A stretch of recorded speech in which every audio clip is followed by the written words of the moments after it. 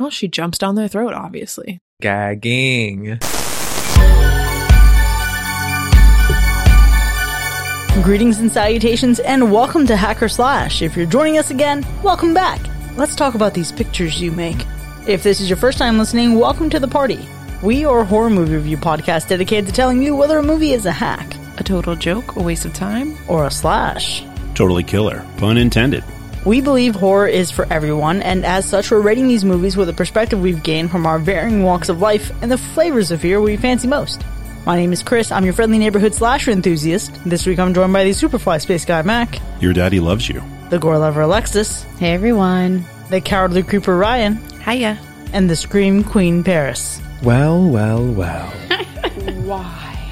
Because she's in a well. This week we're looking back on a 2002 American film that sought to remake its Japanese predecessor, and in doing so, found success as the highest grossing remake in history, until it was dethroned by Stephen King's It in 2017. Before we pop in that VHS though, we have some follow-up. Let's follow up on a movie. All right, y'all. We recently reviewed the film It Follows. And we wanted to follow up on that film. So we asked our listeners what they thought. And when I tell you these results are kind of gaggy, only 5% of our voters gave it a hack and 95% slashed that movie. That feels accurate. You people. You people. What do you mean, you people? Who people? Us people. We have a couple comments from our listeners. Jasmine, one of our patrons, said, I love this movie. The ambiguity of the time period and the different tech all made it feel like a really bad nightmare, and I was unsettled during the whole film. Hard slash. Also, you all had me dying with the B-sides outtakes. Oh my gosh, that was, I think, the logistics of car sex that we were talking about. Absolutely hilarious. Thank God only our patrons will ever hear that. Yeah, B-sides, for those who don't know, are one of your many patron perks. If you are one of our patrons, you get to listen to the outtakes, the things that don't make it into the episodes, as well as just like fun banter at the end of every episode. Yeah, there's at least 10-ish minutes at least added to every episode. Most of the time it's like 15, 20 minutes. I think our longest has been like 30 minutes of extra content. And it's also like usually my favorite part because it's the funniest. We have another comment from one of our patrons, Amber, who said, I have to admit, I watched this when it first came out and I remember being disappointed. I gave this another watch a few months ago and saw it in a completely different light. It's one of those films that just lingers on the mind hours after it's over. This one definitely deserved a universal slash. And we have another comment from one of our listeners, Gregor, on Twitter, who said this. Absolute hack. One of the worst horror movies ever made. The meandering pace, the poor acting, the terrible choices the characters make, the weak payoff at the end, and the stupid clamshell phone thing. Wow, what passion. Greg was also trying to tip the scales of the vote when the nominations for Slasher Pick actually came out. He was in there hot and heavy saying It Follows is the worst movie ever made. There's nothing if not passion behind this hack. It's certainly not the worst. Also, I love that like the clamshell is the thing that made him the most mad. That little clamshell phone. Finally, we'd like to thank one of our newest patrons, Diana, possibly Diana. I work with a Diana, so I will not assume. Diana or Diana, thank you so much for joining our Patreon family. We're so happy to have you. I would love it if you would call into the Hacker Slash hotline or leave us one of your hot takes on maybe the movie we're reviewing tonight, and we can feature it on an upcoming episode. And that is our follow-up. Well, more than 20 years ago, director Gore Verbinski was provided a VHS copy of a 1998 Japanese film that explored a cursed tape, the deaths that surrounded it, and the relentless pursuit of uncovering its mysterious origins. Verbinski was given the copy by producer Walter F. Parkers, who, immediately after seeing the original Japanese film at its Los Angeles premiere, acted swiftly to option the rights to remake it that very night. And so began the birth of a film that had the responsibility to live up to not only a popular predecessor, but also an original source novel from 1991.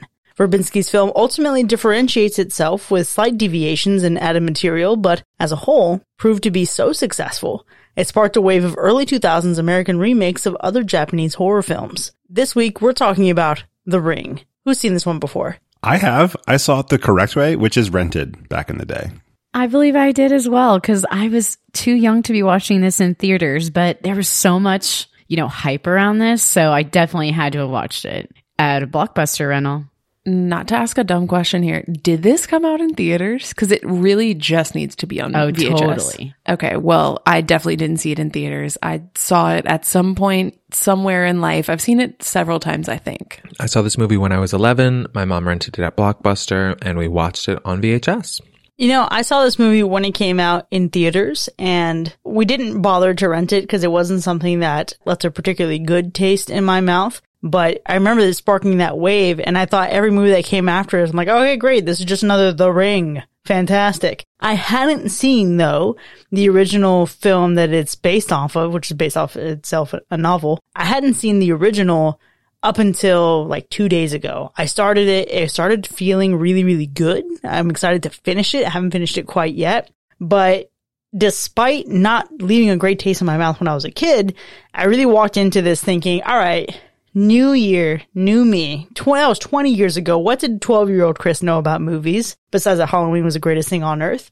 Maybe this will be a lot better, right? Naomi Watts, I'm sure she's fantastic. I don't remember the performances being particularly bad in this. So I really walked into it with an open mind, expecting to have a better experience this time around, especially with the new Ring chapter that just dropped on Dead by Daylight. Chris, I have absolutely been playing this Ring chapter, and I don't know if it added to my appreciation of this watch. It's very fun to kill people as the Ring bitch and just like kind of zap through TVs and scare people to death. Now, I will say, going into this is a movie that I remember fondly, and I was kind of worried. I was like, oh God, is this movie going to hold up? It takes place at a very specific time in technological advancement, and I was like, ooh, I was concerned.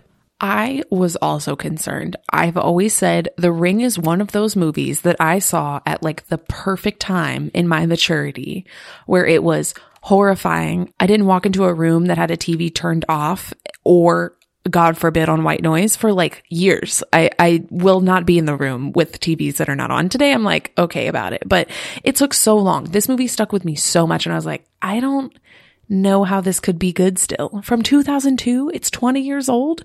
My expectations were so low today. I don't know if I would say mine were low, but I did watch this movie at a peak time. And like you, Ryan, I was scared shitless. I still don't think I've actually seen the whole cursed film because I just refused to watch it because somehow I think Samara's going to come get me. But either way, I wasn't sure about my expectations. I know there's the spoofs from this and there's a lot of movies that are just like this. So I couldn't even remember what this was about. So I just kind of had an open mind. I was like, I'm just going to go into this. Hopefully it's entertaining. And that was my expectation. I wouldn't say it was low. I'd say I had no expectations, which is better than having a lot. I had pretty mixed expectations because I remember seeing this at least a few times, like one rental and then later just like on TV or something or on streaming, when I was bored. But, I just didn't know what to expect. I didn't know if I was going to enjoy this or if I was going to realize that any positive memory was based on nostalgia. I just didn't know like what I was going to be in for. It's just so like, it's so hard to remember. Like, did I really like it or did I not really like it? And then as a 30-something-year-old, am I going to like it now? I'll be honest. I just did not know what to expect. I think it's fair for this to be like so far back in the day. And I don't know about you, Mac, but I saw this once when I was a kid and I distinctly remember the feeling that it left me with. So this isn't something that I feel like is tied to nostalgia for me. It, if anything, kicked off a wave of unpleasant feelings. Like, I remember being so bored watching The Grudge. I remember being so bored watching One Missed Call. I remember being so bored watching White Noise with Michael Keaton. It was just this entire period in cinema where I'm like, why are we trying to remake these movies when we suck at it? You know what I mean? It's something that I've just never really contended well with. And I will admit that, like, watching it this time, I don't know that I had the complete 180 that I hoped I would, but I found things that I just could not have possibly appreciated as a 12-year-old. Like, there's some certain decisions that are made about the cinematography. There are certain, moments of like tension and atmosphere that I actually really enjoyed. And it was like, all right, cool. I see what some of the fuss was about. All right. I'm not mad at this. But again, I do think playing Dead by Daylight and exploring some of the origins of the original source material made it feel more entertaining versus this just be a movie that stands on its own two legs.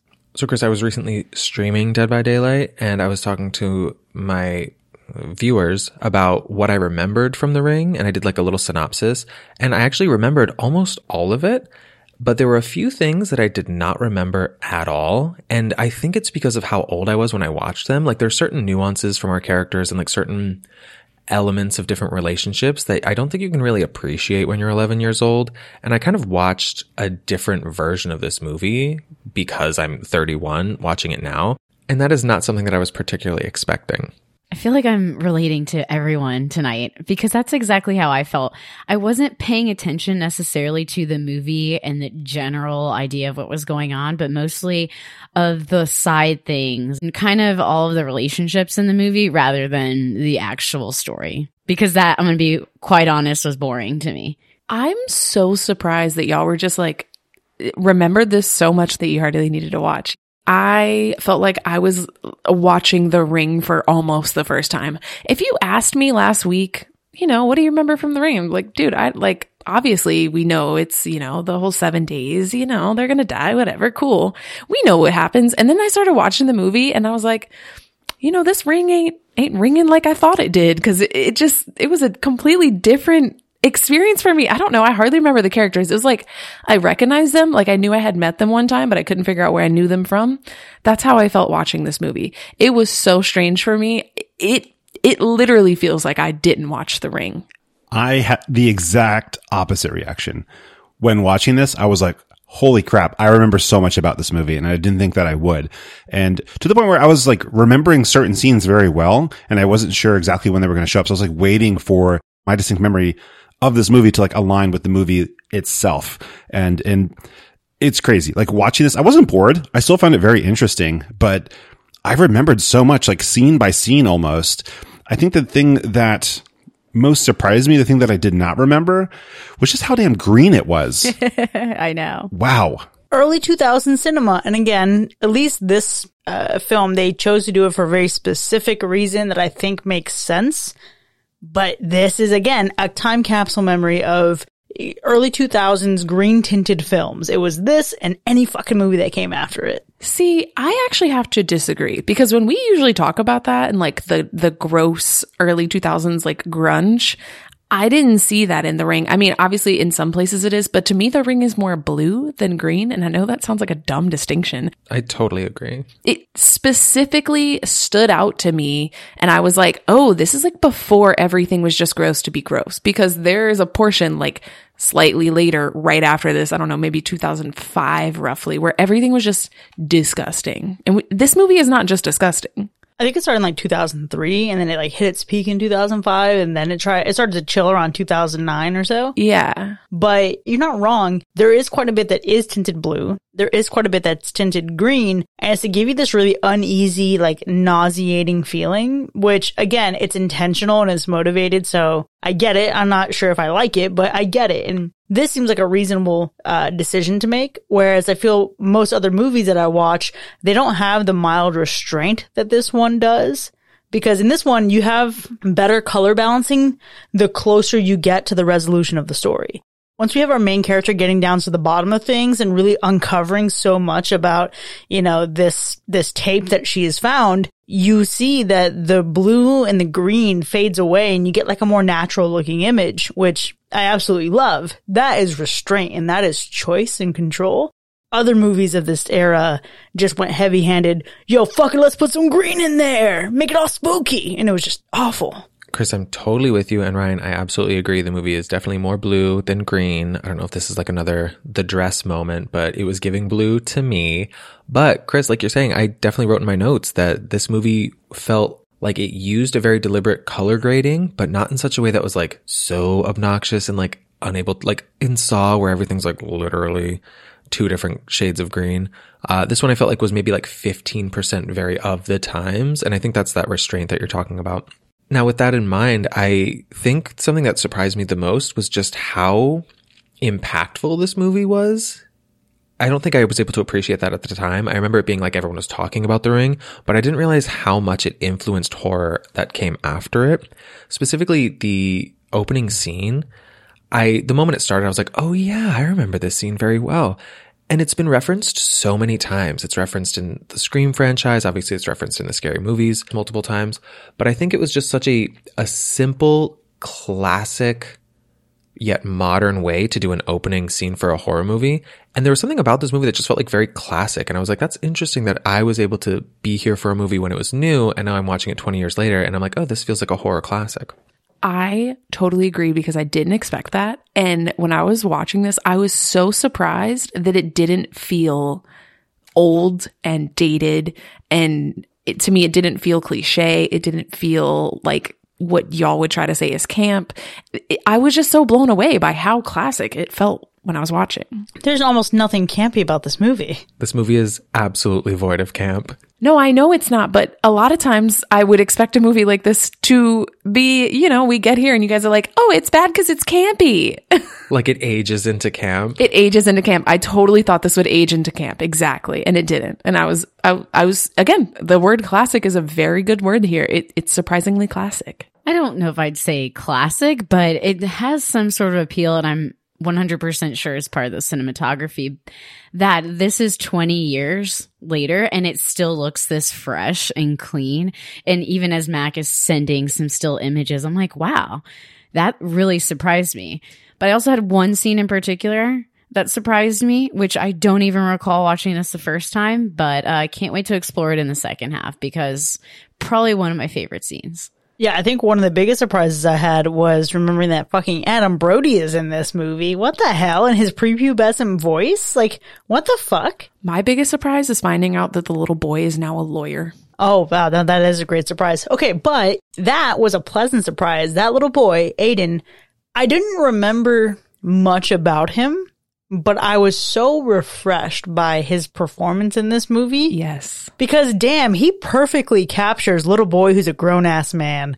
I think it's weird to call your mom by their first name. I know Paris does it. That seems like a special bond thing. I just cannot imagine that culturally in my family. But the way that he says it with this, we're roommates, basically, and they were roommates, having her dress laid out on the couch while he's tying his own fucking tie. Like, who is this kid? Give him an Oscar. He deserved one for this movie. But even within those pleasant notes that I found, I still found myself a little bit bummed out and bored in some places. I mean, like, I get the story more now.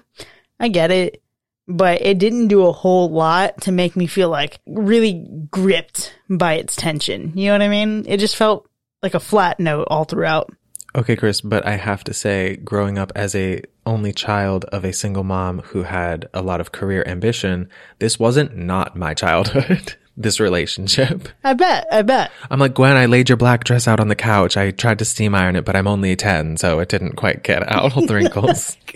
I was never quite this bold when I was young to like be calling my mom by her name or anything. But by the time I was like, I don't know, maybe 12 or 13, I was absolutely fully self-sufficient. And my mom was just like at work till 10 p.m. daily. And I was just like, all right, we're just vibing, man. Matilda vibes. I do think that one of the things that really stood out even more to me was why everyone is so fucking scared about this movie in the first place. Now, again, it felt flat to me. All one note. I didn't find it scary, but there are some moments in here I'm like, oh, okay, so this is what everyone was talking about. I see where maybe I could see a 12-year-old Alexis jumping at this. You know what I mean? I don't know if 32-year-old Alexis still jumps at it, but I see what it is now. Oh, 32-year-old Alexis is not jumping, maybe yawning, but definitely doesn't have the same effect like it did. I mean, it was so scary when I was younger. And I remember people playing pranks when I was younger. Oh my gosh, did you see? Like, this was a thing back then. It was part of the culture, I feel like, when I was a kid. And now it's just,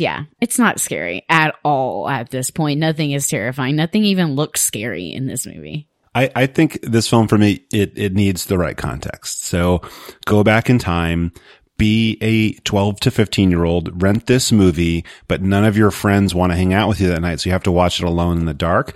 Maybe then the idea of like an evil chain letter would be scary to you. But I agree. In your 30s, in this day and age, this is as far from scary as it gets. So I'm going to disagree. I think y'all weren't paying enough attention. You weren't invested like me, person who thinks they were watching this for the first time.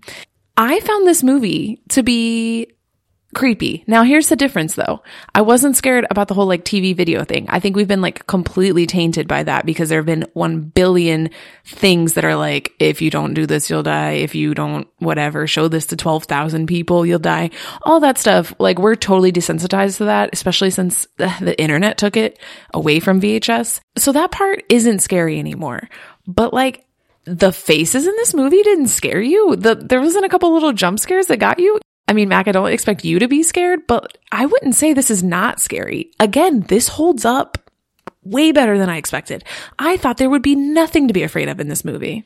No, it didn't hold up for me though. I mean, like, again, I see where it is. Like, I think a lot of this starts with the jump scare culture, but what really, I think, removed it from me is, especially there's a moment towards, I would say, the third act of the film. Not like the end or even the pre-end, but as we started kind of getting in that direction, there's a bit of makeup work that did not stick the landing for me. It felt really cheap, and I'm like, wow, you just kind of ruined a whole really great effect with like a shitty appearance. Good job, guys. What I think is when you do see the images from watching Ringu, that had mystery behind it. I mean, you saw something, but it was just the mystery of everything going on in that movie. This one, it just shows you, and I'm like, you got to show me something terrifying. And maybe it was terrifying at, 13, but definitely not now. It loses the mystery.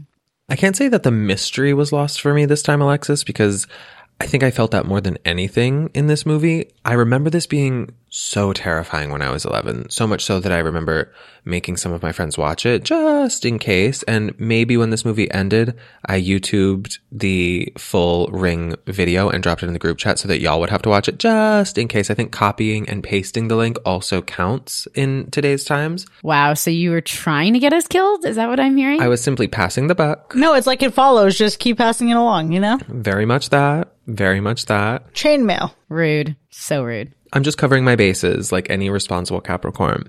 But I think the fear and like the visceral emotional reaction that I had this time around wasn't that of like a scared child that was like, oh my God, she's going to come out of the TV and get me.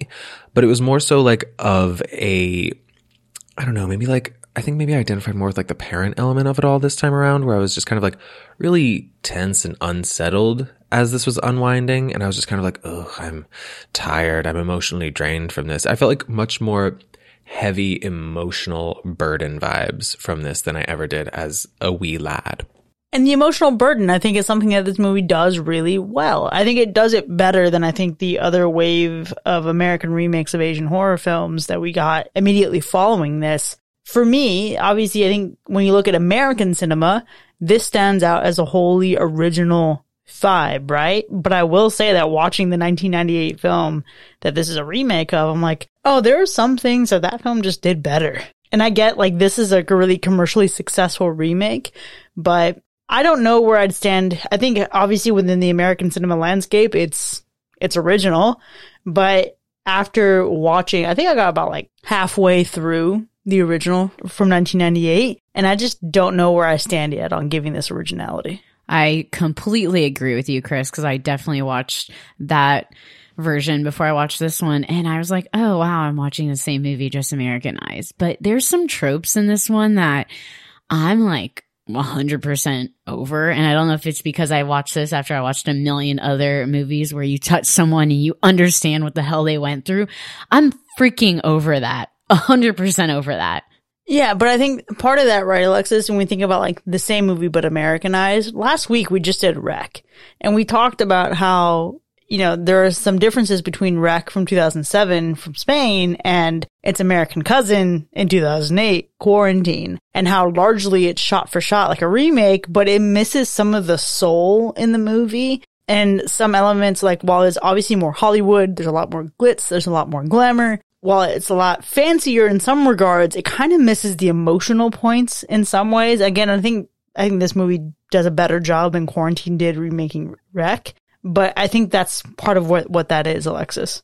I'm torn on giving it originality points because we know it's not wholly original, but the moment that it existed in for a brief second, it was a whole thing. It was a whole vibe in the US. And I think you have to give it some points for that. So it's getting like half points for how original it felt in the moment, but then we're taking away points because we know that it's not technically original.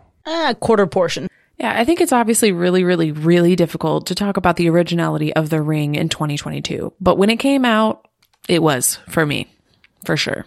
I think you're totally right, Ryan. At the time, it felt like it had never been done before, even though actually I did not know that this was a remake until a couple of years after I'd seen it. But I think what this movie did really well as far as originality goes is it came at really like the tail end of VHS tape culture and probably at like the peak of chain letter culture. So in a way, it was sort of like very like meta horror movie, especially when you get to certain elements like the ending, where it kind of expands the grasp of this film and like the reach of it in a conceptual sort of way. And I think that's one of the more memorable things from this movie was the ending, specifically the climax, because I remember after the climax, I was like, oh yeah, and that's the movie. And then it kept going and I was like, oh yeah, no wait, that's the movie. And I forgot about that. And then the moment it kept going, there was like a couple shots where I was like, oh, I remember this very vividly.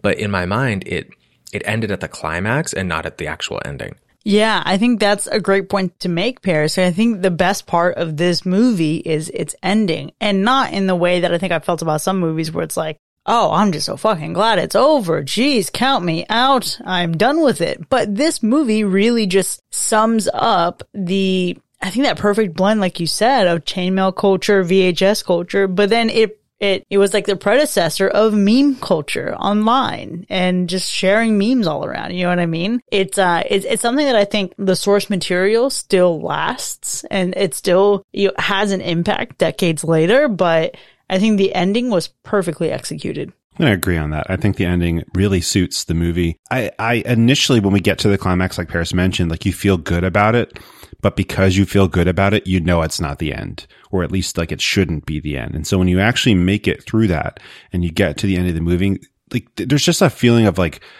satisfaction, I think.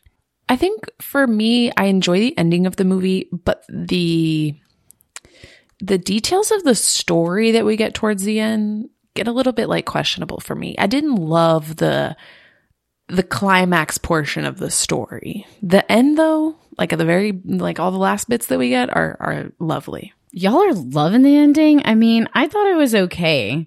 And I think I'm just seeing this from years removed. So I'll give it credit because it has some iconicness. And there's some things out there that I'm like, oh, wow. And for what I was waiting for at the end, I thought this happened earlier in the movie. So I really enjoy the last sequence that happens. You know, that final sequence is something to behold, Alexis. And I think part of the impact of that ending is why this movie stands out. And you think, oh, this must have happened earlier because that's what it's remembered for. Not in the same way that I think Quarantine is remembered for its ending because it's the fucking cover of the poster. You know what I mean? It's a different kind of hit. But we've obviously discussed a lot here, and I think there's some room here to play with our ratings, but let's go ahead and make our way there. Now, Alexis, how many people died in this movie? We had 5 forgettable deaths in this movie. And what about the Animal Report? Yeah, Animal Report, not good this week. You might not even remember that it's not good, but let me just warn you now, if you haven't seen this in a long time, it's like real rough. It's terrible, I'd say. I wasn't expecting it. Yeah, it's quite bad. I remembered it once it was happening, and I was like yelling at the television, because why? PETA would say nay. Well, let's go ahead and get into our ratings then. The Ring from 2002. Was it a hack or a slash? Before Alexis gets a chance to hack this movie, I am gonna slash this. I think this movie stood up to the test of time in a way that I would have never expected for The Ring. 20 years old, I turned this on, first and foremost, not for nothing, totally thought I was watching a new movie, okay? Maybe that made me have a more fond view of it. I don't know. I really, really enjoyed watching this movie. I think the cinematography stands up incredibly. It doesn't feel like you're watching an old 20-year-old movie. And the story kept me interested. Even though I knew what would happen, I was still invested. The characters are lovely. I mean, it's not a perfect movie, of course, and it's cliche now. Like, we've seen a billion things that do what The Ring did. But The Ring is iconic, and for it to live up to itself the way that it does is honestly really impressive to me. Because again, this is like one of the scariest movies that I saw at a particular time in life. And I never thought it would like live up to anything. I thought it would be horrible. I was thinking there's absolutely no way The Ring is a good movie 20 years later. And honestly, it's quite good. All right, so I'm going to go next because I feel like I can be swayed in this. I agree. Time has done this movie justice, as in the cinematography still stands. You know, the acting is great, but I don't know. The gore is lacking. The story is boring. And the psychological games and the, the whodunit and the investigation, I've just seen that all so much. So for me, that part has not stood the test of time. And honestly, I fell asleep 3 times watching this. I'm so sorry. I'm going to have to give this a hack. 3 times? Yes, I had to restart this 3 times. Also, I've been on muscle relaxers because of my back, so possibly that might be a reason. But it just didn't get me excited. It wasn't interesting watching this, and I've only seen this. This is my second time. I will just say, I'm like a thriller girl, and this goes more towards thriller these days. And that might be why. Oh, yeah, my boyfriend would love this, and I'm just like, I've seen this. It bores me. Well, I'm going to give this a slash. And I think part of it is like the context of when it came out. It's, for me, it's not nostalgia. It's not like I think about this movie in fond terms, but I think of like the cultural impact that it had was pretty big. But I also think the way that it interested a lot of people in horror at the time who were otherwise just interested in blockbuster action movies was also really cool. It like rekindled that 80s feel where it was like cool to go see horror movies. At this point, it would be in your own house, instead of going to the movie theater because you could rent, right? But I think now there are probably people who are into horror because of this movie that wouldn't have been had it not come out at the time that it did. So pretty impactful there. But as a movie in general, I found it to be moderately entertaining. It's a lot slower than I would have hoped for. That runtime, you really, really, really feel it. And I think it could have been about 30 minutes shorter. I would have been really happy with that. But what can you ask for there? Did you watch it with commercials? Because that made this so long. No, I did not watch it with commercials. I did. I watched it streaming. Paramount Plus, I think, is where I found it. So yeah, I think, while it felt long and it was slow, I'm down for slow. So I'm okay with that. Long, not such a huge fan of, but I watched it in the middle of the day, bright light outside, middle of the afternoon. I didn't feel like I wasted my time doing it. And sometimes that's what you get with the movies. You're like, man, I could have done so much else, like with my afternoon. But no, it wasn't bad. It was just generally like a pretty good watch. The Ring is famously like a slow ride. So you had to go in expecting that. It was famous for that? Yeah, it's like a quiet, slow movie. So Ryan and I think came to this episode from the same place where we were really remembering this movie fondly, but it was not likely to hold up or stand the test of time. And specifically, I remember liking this movie so much because it was absolutely terrifying, and it did not deliver for me on that at all this time around. But what it did deliver on was story, was characters, was a level of depth that I didn't know existed in The Ring that I don't think I could have ever appreciated before being a 30-year-old. And watching it this time around, I appreciated it for so many of those more nuanced, more mature themes that I was really surprised even existed in this movie. I was expecting it to just either be like total flop or the jump scares would still get me. And I don't even think this movie is particularly jump scare heavy. There definitely are some moments, but I feel like overall this movie is technically sound. The story had me intrigued the whole way through. The mystery unravels in a really nice way. There's really great pacing here. The characters, specifically our main character, Naomi Watts as Rachel, she goes through a real developmental arc where you can see like a beginning, middle, and end, and you can kind of track her progression through all of this, and then you kind of see where she ends. And I just think overall this movie is in some ways a horror classic, and I feel really grateful to have seen that classic when it originally came out and was like a really big like cultural moment. But now to look at it in hindsight and be like, oh, this is why I'm into horror. This definitely had a big impact on my horror tastes. And I'm so surprised in a pleasant way that this movie has stood up for me the way it has. So it's definitely a slash tonight. I totally agree, Paris. I feel so lucky that I experienced that moment because I missed so many of them. We do, yeah. It's like maybe Nightmare on Elm Street was great in the 70s or 80s. Who knows? I mean, it was, but stop.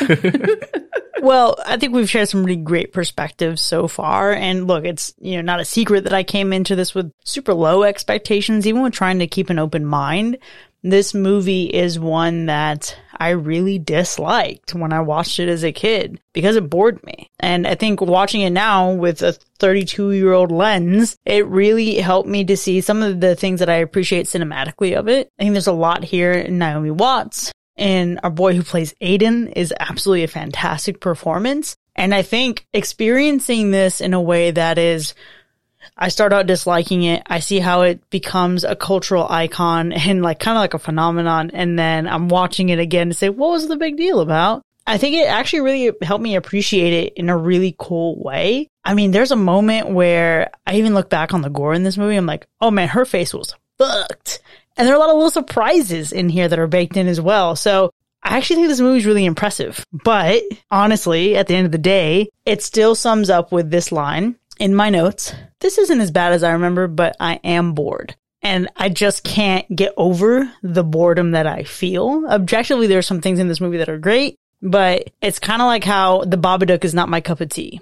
Logistically, it's a great movie. Technically, amazing movie. Not my cup of tea. So for that, The Ring is a hack for me. Whew, I'm sweating over here. I was like, I hate being the only one, but I realize sometimes I am the only one. And with that, The Ring from 2002 has earned 3 slashes and 2 hacks that you probably weren't expecting. Go ahead, check it out. It's available for purchase or rent. But when you do, join us in the second half so we can break down the curse together. We'll see you in a bit.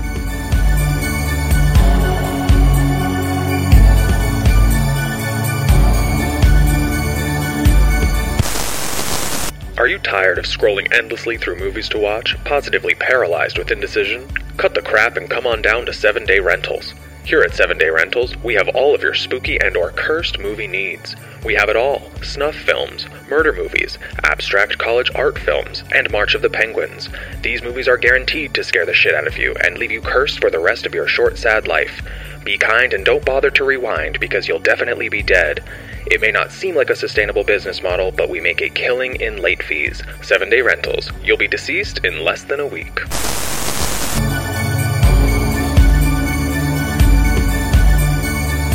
Welcome back, folks. You're now entering the spoiler zone for The Ring from 2002, which has earned 2 hacks and 3 slashes. But the scoring doesn't stop here, because one of our patrons, Tony, has actually called in with a bonus score. Hey, Hacker Slash, it's Tony. And Lila.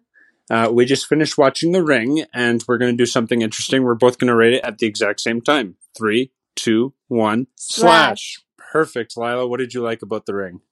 I liked how near the end she found Samara in the well and thought it was all done and over with. But then we find out that Noah has died, and she finally realizes it's never going to be over.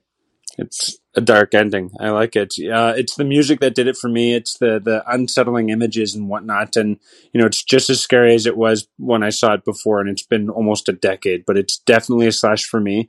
Not gory, so I don't know if Alexa's going to like it, but what do you think Ryan's going to feel about the Animal Report? The Animal Report. Not good. Yeah. No, but altogether a slash. Thank you, guys. Thank you. I'm obsessed. That's the cutest thing I've ever heard. That was so adorable. I'm like tearing up over here. Okay, well, we're on the record as having 5 audible slashes on The Ring from 2002. Work. We have talked about quite a bit in this movie, but obviously there is some grotesque imagery in here, and maybe there's a little bit of a lack of it. But Alexis, what's our gore score for this movie? I said low, and I know people are going to give me shit for it, but you know, I mean, there is some images, but to me, I'm like, they're funny. They're not gross. They're not gory. They're nothing. So like a nail through a finger, that's hilarity to you? All right. That's, you know what? It's so sporadic in this movie. I forgot. And also I was bored. So I tuned all of that out. Yeah. I mean, the part where they're the worms, and I guess I'm going to talk about this later, one of my favorite parts, but in that visual, when you have the worms that turn into the bodies, so scary. Like, to me, that was like gross, and you do have the finger through the nail, but I feel like you just don't see it enough for it to be like something other than medium or high. Interesting, because I feel like I had a different take as someone who was not on Flexerol when I watched this. Oh, you're funny. You're so funny. Drugs make everything boring. No, just FYI. Wow. Well, I would love to hear without Flexeril what it's like for you. What is this experience watching it? It's a mild salsa. It's not high, anywhere near that. I wouldn't say it's 0 though, because like just the VHS playback you get from the tape is disturbing. But I mean, it's not necessarily horribly gory.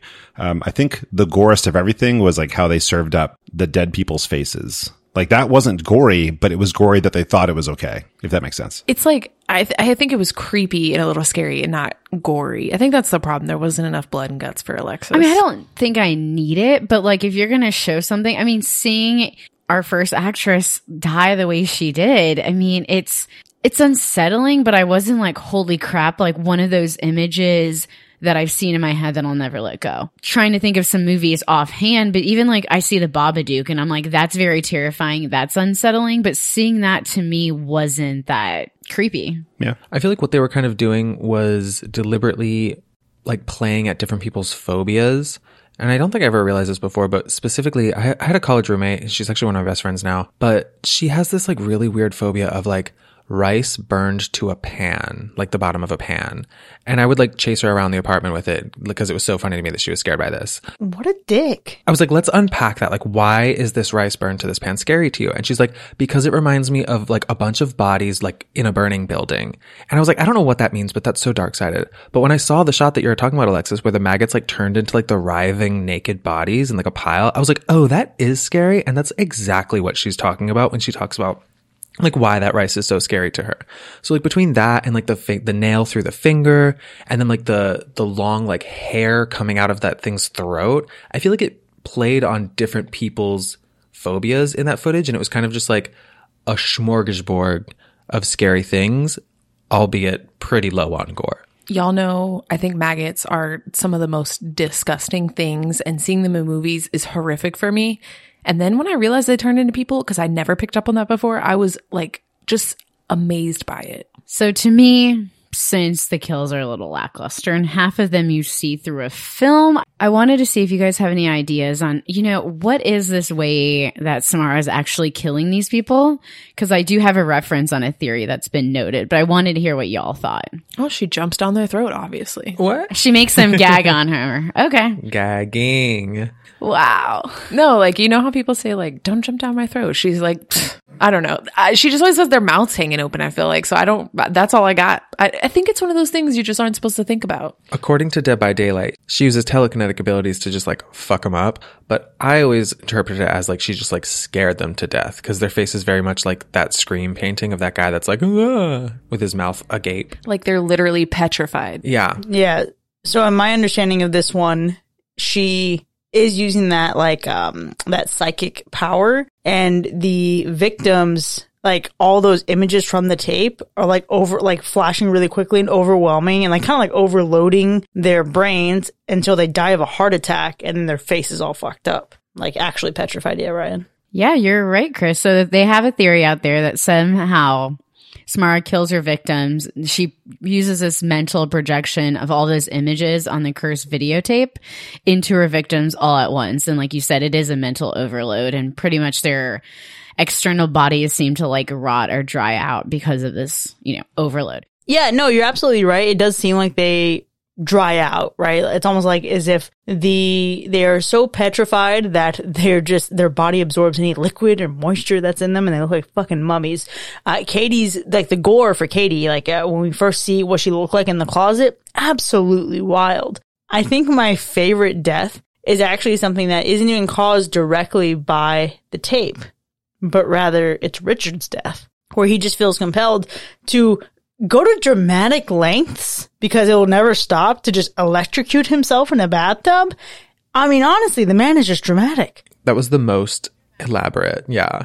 So elaborate, no payoff because you don't even see him. But, you know, I feel like if they did show it, it would be very similar to the visual of Samara being held by Rachel and slowly decaying, which was freaking horrible, in my opinion. I was just like, I'm not sure how they did this, but it's not working. It's not working for me. Yeah, I wouldn't say that it didn't work for me. I felt like it was interesting. I mean, it wasn't like amazing, but it didn't look bad. That's what aged.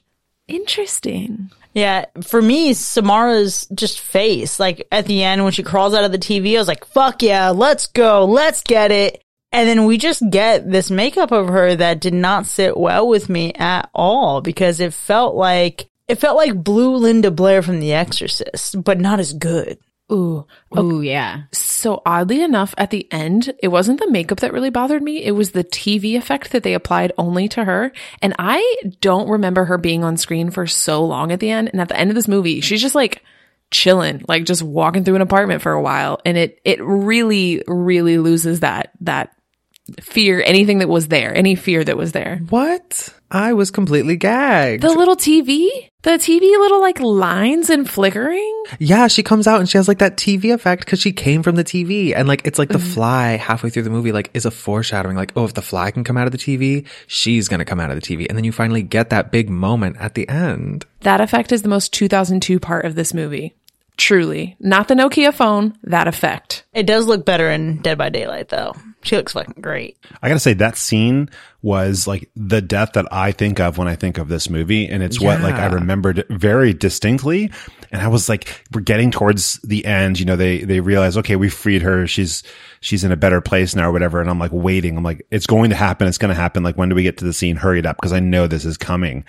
And it really bothered me that it was at the very end, because for some reason, I thought it happened way earlier in the film. But I don't know if I could pick another favorite death aside from that one, because it's the one that's had like the most lasting impression in my mind. So I actually agree. I remember that the most, but I knew it was all the way to the end. I remember that like, it wasn't an apartment, like that loft being the last thing we see. But for me, the most impactful death was not that one. That one was like quite a letdown for me this time. But the first death was like killer this time. I completely forgot the first part of this movie, the first scene. I was like, who are these girls? Like, I haven't seen them at all. I don't know them. I don't remember any of the story. And then that kill, like when we finally see that body, you know, she's in the closet. Oh, insane. So I will admit that I forgot that she was Aiden's cousin. I forgot that they were related. In my mind, it was like just a random kill at the beginning that's also related obviously to this tape, but it was going to be like her separate as a journalist investigating this mysterious death, not that she was compelled to investigate because it was her niece. That was interesting to me. I have to say, my favorite kill, and I'm kind of upset that nobody's mentioned this, but it's Samara. The whole movie is building up to how she died. And then when you finally get it, and it's like her mom has to kill her in this super dramatic scene where she's like, I've always wanted a child, but then I had you, and like you're somehow the devil, so you have to be killed. And then just like suffocating your daughter with a bag, pushing her in a well, thinking she's dead, and then her not being dead, and then just like dying in that well for 7 days. That's like the whole plot of the movie, and it was so great. And I don't remember it being so impactful. I think this time I had a different emotional perspective going into it because I like empathized with the mom, and I was like, wow, imagine having to kill your baby girl this way. And then her not actually dying because you didn't do a good job. She truly murked her though. Like, she didn't even get to look her in the face. She came behind her with the plastic bag and then like threw her into the well, you know? She's taking a bitch way out. The kid is crazy, bro. Y'all are... I felt bad for her. Why? That's what's wrong. It's a complex moment. You're what's wrong with this movie. You would have tried to save her. I would. I'd have been like, guess what, Aiden? We did it. We did it. We're good. We're saving the whole world. Instead, I made a copy and I'm stupid as hell. Meanwhile... So I'm sorry, but Samara's mom and her dad, obviously she was torturing them and everything, but they should have realized the potential she had, that she was honestly just destined for really horrible things, and supported her in that endeavor. It was the hair. I would have known with the hair. It was really obvious the whole time that Samara was the problem, not the mother. So Alexis would literally be a remake of this mother that's like, let me save the little girl. She didn't deserve this. Like, she clearly said she likes killing people. Yeah. You heard it. Why weren't you listening? She did say she's sorry, though. The mom did what she had to do. Literally. It was very obvious that she handled what she had to handle. Really, this is just the inverse of Carrie and her mom. Yeah, this is what Carrie's mom should have done. Or maybe not. I think Carrie's mom is the reason Carrie was a bitch. I don't remember. Yes. Well, I mean, Carrie wasn't even. Carrie was abused emotionally from every angle in her life. Yes. Whereas this, it takes the evil of Carrie's mom and puts it into the daughter. It turns the tables and paints the whole story in a different light, except instead of Carrie going crazy at the prom, Carrie dies at the bottom of a well and ends up haunting people on TV. It's fucking weird. Samara is the daughter that Mrs. White thought she had. Exactly. Samara is the daughter that Mrs. White deserved. Yes. But imagine if they were in a family together. I think they actually could have done big things. Real effective. Let's talk about visuals, because this movie, I feel like, was absolutely filled with solid visuals. So obviously the tape itself is such a memorable visual element. And I think they did a really good job of collecting these like really brief, but really shocking and like jarring, almost traumatic like moments of horror. Like specifically, I will never forget that nail going through somebody's finger and like splitting their fingernail off. I already did. But I think one of my other favorite visual elements has to just be the well of it all. Because one, wells before this, who gave a shit? You flip a coin, you make a wish. I don't know, Baby Jessica fell down a well. They weren't really like that much of a thing. But then this movie came out and it was like, oh, wells are not to be fucked with. And you have this like, this recurring shot of just like a well and like some trees in the background that like everyone remembers now from The Ring. But then to realize that The Ring itself is the halo of light that you see when you're from the bottom of the well, I think that was just like such a shift in perspective. And at the time it was like very much a gag. And I think is what will always stick out in my mind as like the visual of The Ring itself, as it were. So I think for me, it was actually the way they showed that tape in so many different ways, being played in so many different households. I love the moments when we have Naomi Watts as Rachel scrubbing through the tape and, you know, messing with the fly, etc. But for me, there was one particular moment where the camera goes from the side and she's on the left side of the frame, the TV's on the right side of the frame, and you see The Ring. Like the tape has started to play and she is like so close to it. And it's just this really beautiful shot where she is so up close and intimate with this tape and has no idea like the curse that she is just like getting into. It was absolutely beautiful. It was one of those things where like obviously there's very little shadow in this movie, which I'll say it was intentional. It had motivation. I get it. I didn't like it. It's intended to give you like it's intended to give you this nauseating feeling like something's not quite right here. But for me, it looked bad. For me, it just didn't stick. But that moment where she's looking at the TV, it created like a lot of depth in that room. And that depth didn't feel as present in the rest of the movie. I could totally see that. Paris, speaking of the well, to go along with that, whatever is encased in this, the cabin is my favorite. I think I'm just so nostalgic towards cabins. I love Cabin Fever. I love Evil Dead. So when I saw this, I was like, hell yeah, there's a creepy cabin. And it just looked crazy. And I was like, they really stayed in there? Because it looks pretty run down, but I just love the creepiness. And you have this still of them coming in and it's just the cabin and you don't know exactly what's going to be in there, but it's a truly great shot. And I just love that whole vibe of it. I just need to throw this out here real quick. I don't understand why the cabin is built on top of the well. It doesn't make sense to me. Is that a normal thing that would happen, that somebody would just build on a well? Is there a reason this is built over the well? Like, it seems so disconnected and I don't understand that part of the story. However, I think my favorite visual element is plucking the fly out of the video. Because I knew it was going to happen. I was just waiting. I was like, wait, I think that fly comes out. And he totally does. And it's so gross. And then she just has a freaking fly in her hand. All this, like, what are you going to do when you pull a fly out of a video? It looks so good in here. And it was so creepy. I loved it. I had a very different favorite visual element from the rest of you. No flies in mine, but actually it is the color in one of the scenes, and it's the cabin scene. So it's the one where they realize it's a well, and it suddenly has this huge amount of warmth in that scene. And I loved it.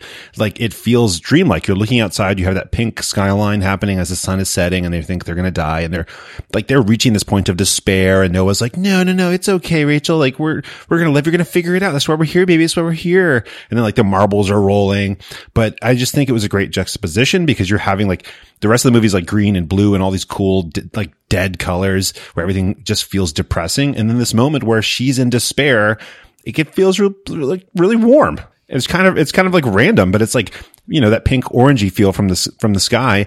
And finally I can see their skin tones a little bit. And I just love that they made that change. I think it was even more impactful since the rest of the movie was, you know, Saw, basically. Not that bad. It was not that bad. I think you just like bury a secret. Well, I thought it was just built over and it was like so happenly. Who built over a well? The town. Yeah, no, if it was unrelated to the murder, they would have built around the well. So it had to have been related to the murder, and they were just like, let's build a cabin here. That's what I'm saying. But what was this random cabin? Let me just say this. Savannah, Georgia is a city built on its dead. Everywhere you go, they famously say, you're standing on dead bodies right now. If real America can just fucking build over so many graves, so many wells have already been built over. You know what I mean? It's like the Poltergeist, I'm pretty sure. I don't believe that wells are built over. I totally do. I'm not so sure. I absolutely do. I'm sure they cover it. Not like under the floor. I don't know. Anyway. Ever since baby Jessica fell, they had to cover all the wells and build over them. So my favorite scene is definitely going to have to be the first scene where you have the two girls bantering back and forth, because I feel like it really sets the mood, especially for this movie's presence during the time. Because I feel like it was like, oh, something happened to me. I watched this movie, and then saw the cursed film inside the movie. And they're just going around messing with each other. And, it's who's telling the truth at this point. And they're just going back and forth. And I love when she picks up the phone. And, I figured it might be the mom, but I'm like, maybe it isn't. Maybe it's someone checking up. But I love this back and forth of them playing a game. But Rachel's niece actually being the one who knew about this, but keeping it kind of a secret. So to me, there was a lot of the banter back and forth that I felt was realistic, and I loved it. My favorite scene was very, very early in the film, and that's when Rachel is picking up Aiden from class.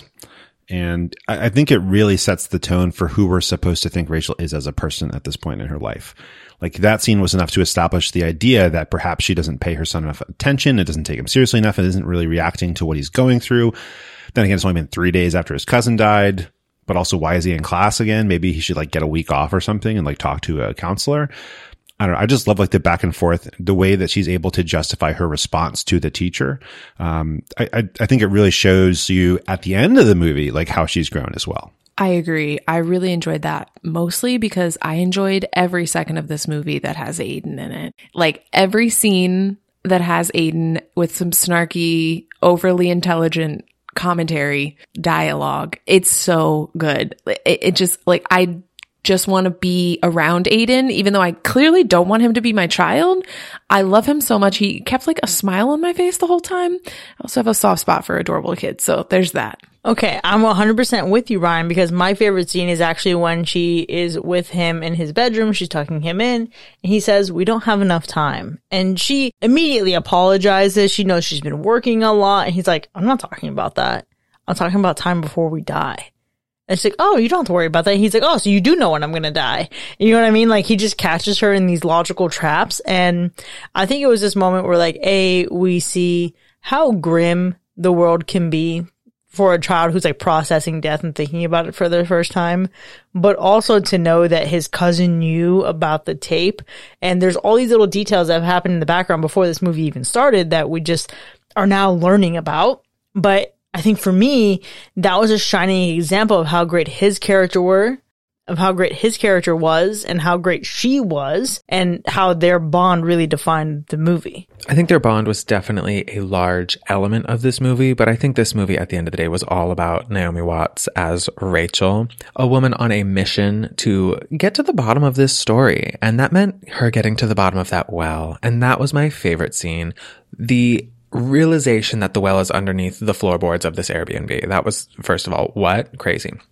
But then the way that Samara really amped up her powers, unscrewed a bunch of shit in the floorboards, and then absolutely sent that TV, Final Destination style, down to smack Naomi Watts right into that well, was just such a great sequence and chain of events. And then it kind of all culminated in this everything went black, everything went silent, and it's now she's at the bottom of the well. What do we do from here? And I think it was just such a good climax, the way that built tension and it built drama and the production value of Samara's antics. And then that was probably one of my favorite movies, one of my favorite Final Destination kills or almost kills in the world. Paris, I thought of you so much because this movie does go directly towards Final Destination vibes. So and especially when she doesn't die and you're like, oh, she they skipped her death, it really does feel like Final Destination. It's a little weird. It's very on the nose. Yeah. Specifically the unscrewing of things. That's so Final Destination. Yeah. And then the way it clearly everything, like a little chain reaction happened to hit her, but then she didn't die. And then everybody was like, well, what's happening? You're alive. Well, everything's okay. We fixed it. No, you didn't. You never fix it. Mm-hmm. You just pass it on by making a copy. It is kind of fun to think that Samara is basically Jean Grey from the X-Men. Is she? She is. How so? Psychic. Oh. This is basically like Firestarter had the girl been killed, right? So it's fun to see, I guess, that idea of is like, if you took an Omega level mutant out, like what would happen?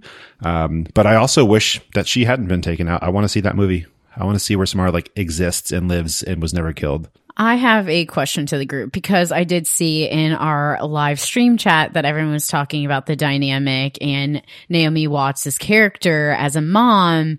Someone said she's trash.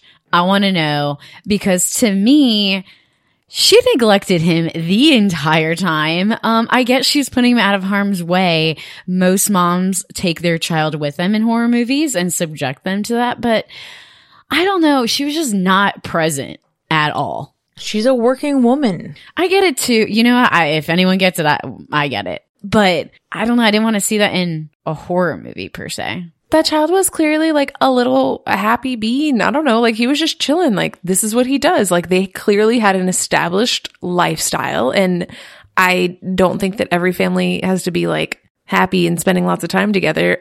And also, she'd even tell him about his dad and he looked at his dad while he was walking. Or maybe he knew that was his dad. What's the point of telling him that his dad is his dad if his dad isn't around? Well, I don't know. I don't know the dynamic that happened before the movie, but it seemed like they had been talking. Like he was still around. Like it wasn't like she's like, hey, can I call you up for this one thing? He just showed up. So I assume they had some sort of connection throughout. But well, yeah, I don't they know. had a kid together at some point. But the point is he clearly wasn't ready to be a dad. So why did he need to like... You don't need to have a deadbeat dad around just because he's a dad. And if you're not ready to be one, it's okay. I think in addition to her, let's say, absence in her child's life, there was a notable lack of any sort of maternal instinct in Rachel's character. Yes. That at first I thought was just like accidental, and it was just like Naomi Watts' performance, especially in that scene that Mac was mentioning where she goes to talk to the teacher about it. And at one point she's literally like, he just lost his best friend and she died. He's going to be fine. And like, she really does not give a shit. And I was like, this woman is so flat as a character. But then you see her like really blossom when it comes time to investigate what's going on. And I was like, okay, so she's like very much a career woman first. And yeah, when she does stuff to make herself happy, yeah, that's when she's blossoming as a character. Yeah, she's really great at that. She's a career woman first and like a mother sort of incidentally. But then as she's sort of uncovering this mystery and learning about the relationship that another mother had with their child, and as that sort of dynamic starts to threaten her own child, that's when you sort of see her grow and like the real like mom, like the mom claws come out, and she gets very like fiercely maternal. And I think watching that evolution, which at first seemed accidental and based on just like not a great performance, ended up being a really solid performance because it all seemed very deliberate. Now I did actually look it up because I was so curious, and Naomi Watts does have children, but she filmed this before she ever had any kids. So she was very much somebody who may or may not have had a maternal instinct in the filming of this. But I think through the end, we definitely see that she's able to convey both sides of that effectively. Yeah, 'cause I love that. Obviously, you know, he is his own independent person within some measure of reason. And she's at least in touch with like what his teachers are saying about him. Like, you'll be the only teacher to complain about the fact that you don't have to tell him what to do. So it seems like he's been raised in a healthy way. She seems like she's close to her sister. He's around other kids. You know what I mean? Like, I actually really like her dynamic as a mom because she doesn't have to be the overly doting mothers that we tend to see in movies. Like, she's not totally absent and abusive. She's not toxic like, you know, Carrie White's mom, but she's like a balance of, I don't always get things right. I'm here. I love my kid. I fuck up. I'm a real person. But then that moment where she realizes, she was absent-minded enough to leave the tape around him. But the fact that we see such dramatic horror on her face when she realizes that he's watched the tape, it's like she's been figuring out how to be a mom this entire time, but all of a sudden shit just became far more grave, and she's operating with a greater sense of urgency because of it. Yes, and I think that was so well portrayed. Though I did find it a little bit odd when she's helping her sister, like in the kitchen, And this woman who just lost her daughter is doing the dishes, and Naomi Watts like hands her another dish to wash. Doesn't look like she's helping necessarily, but it's like, here, take this.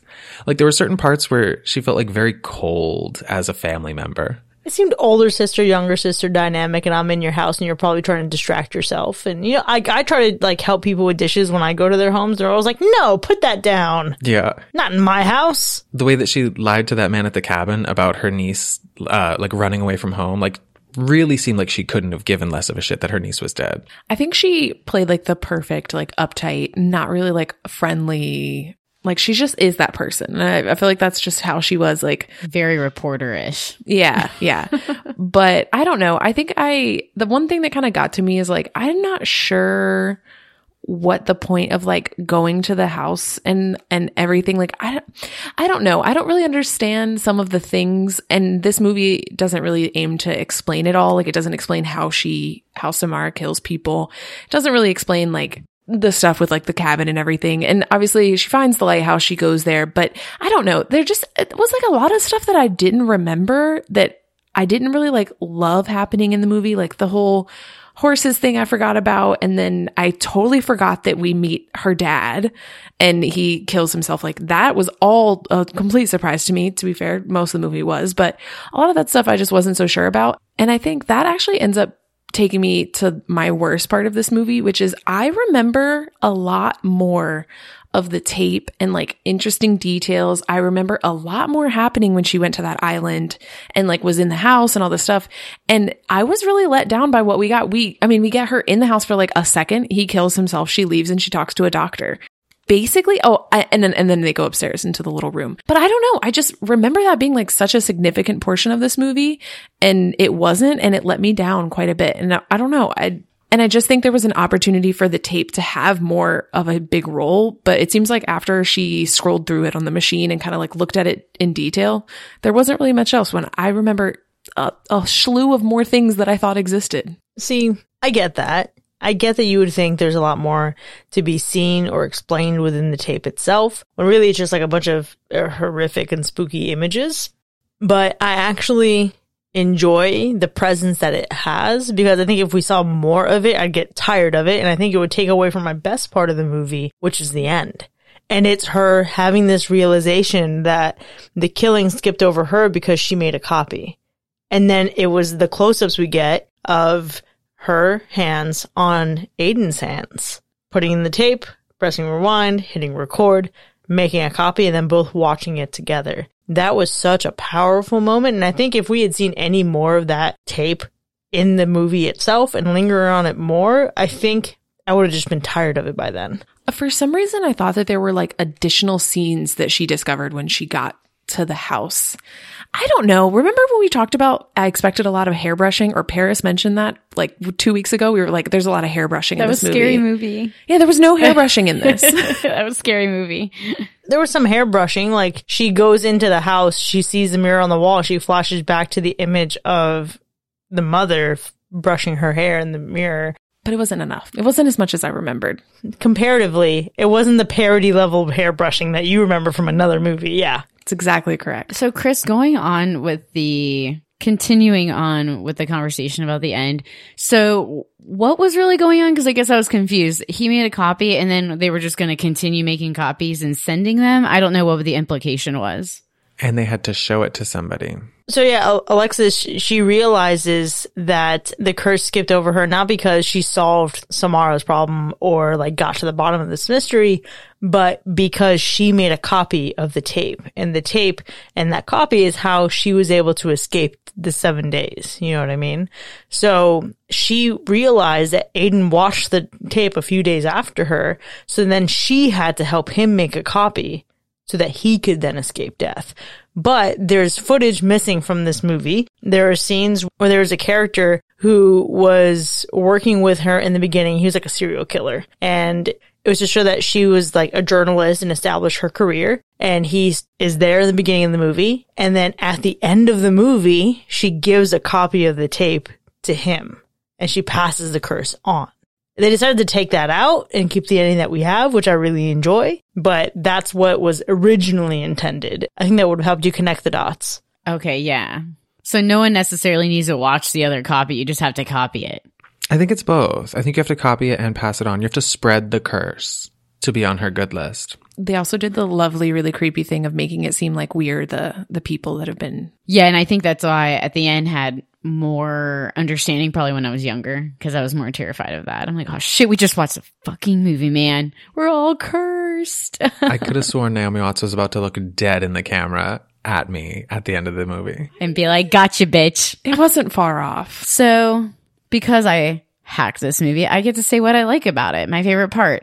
And I think my favorite part is definitely going to be the climax of the movie for me, which is when Noah is found out to be Aiden's dad, because I don't remember that from the beginning. I didn't know that this was a thing. And I was like, damn, he straight up saw him. And I just like the dynamic of that part. But honestly, that's the more interesting part of this entire story. But I was like, oh, what a twist. That's a cop-out answer, but we'll let it slide. Oh, I have a bunch. I mean, we've talked about Aiden. Aiden has to be my favorite part too, but I like that because that was a twist I wasn't expecting. Way to throw some family drama into it, and I appreciate that. My worst part of this movie is also related to Noah, and that is the 2 scenes in which he is wearing flip-flops. There's no reason for him to be wearing flip-flops. It is not complimentary to his outfit. It threw me off, and I was like, oh God, why is he wearing flip-flops in a studio? I don't know. It was horrible. It was not the look. He died in flip-flops, so live with that, Noah. Not the vibe.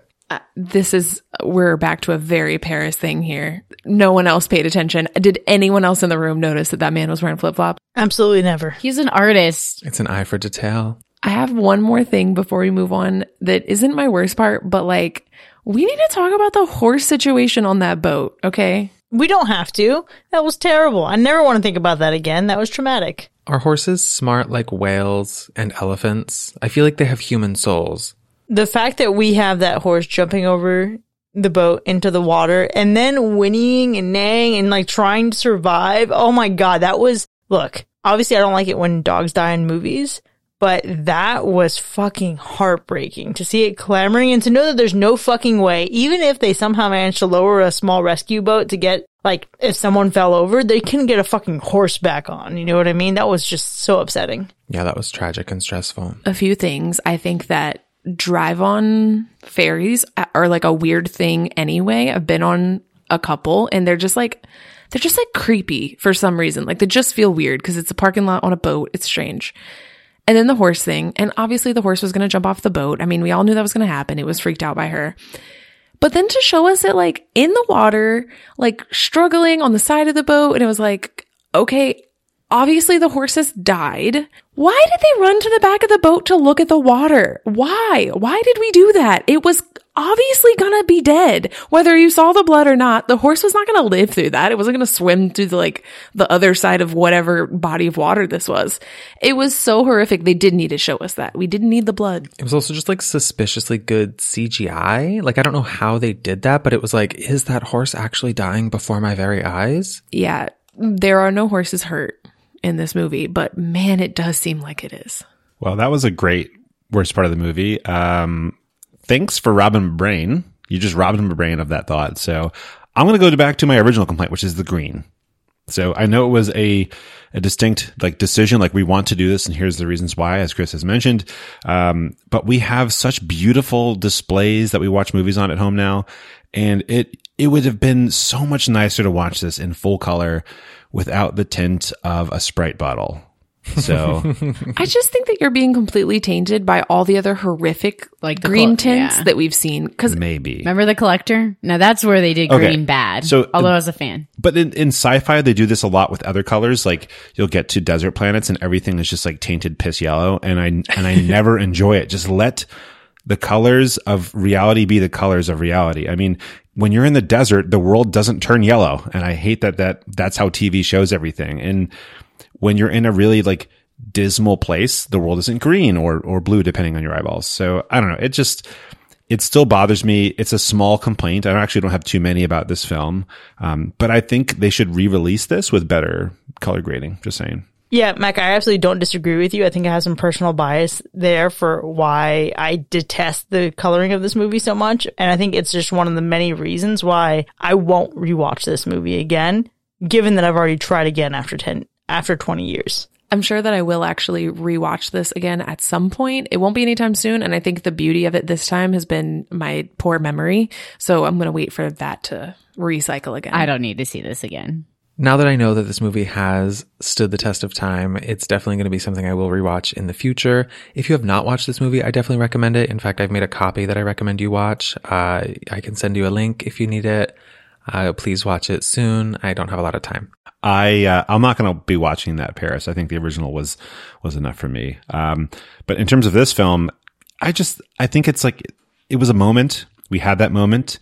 I'm glad I was part of it, but I probably don't need to do it again. There's just so much other stuff coming out that I'm never really going to make the time. I mean, I agree with you, Mac. I think there's obviously an abundance of options you can choose from. Instead of rewatching this movie again, you've seen it once, you've seen it twice, but let's see what value you can provide for us with fact or fiction. Number 1. I know what the Ghost Whisperer Jennifer Love Hewitt did last summer. She turned down starring in this film to avoid becoming typecast as a Scream Queen. I would say this is a fact. They look very similar. I'm going to go fiction. I feel like I've heard this before. I'm going to say fact. Yep, it's a fact. And that was a reference to the movie that she was in called I Know What You Did Last Summer, if any of you didn't catch that. Who didn't catch that? Number 2. Tommy Lee Jones also turned down a role in the film as Richard Morgan because filming conflicted with another 2002 nostalgia inducer, Men in Black 2. They look kind of similar. Their face texture is similar. It is. It is. Okay, thank you, Paris. She's not wrong. I'm going to say this is fiction. I've never recognized similarities in face texture between people before. I hate it. Yeah, I'm going to go fiction just to stand with my previous answer that was wrong.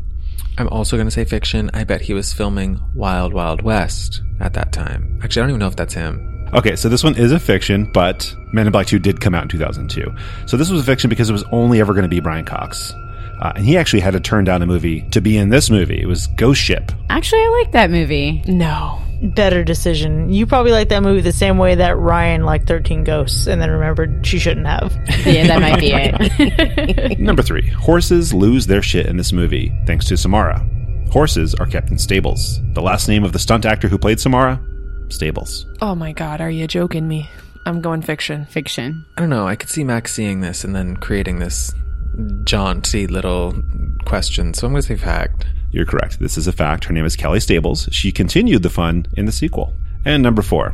The red Japanese maple in the VHS footage was transplanted for the film, but it was struck by lightning and cracked in half before all of its footage was shot. The crew had to use a combination of copied shots and prop footage to finish. I've seen the little documentary Cursed Films, and I didn't see this one on it. So I'm going to say that's a fiction. I'll also go fiction, but I'm feeling like I could be wrong here.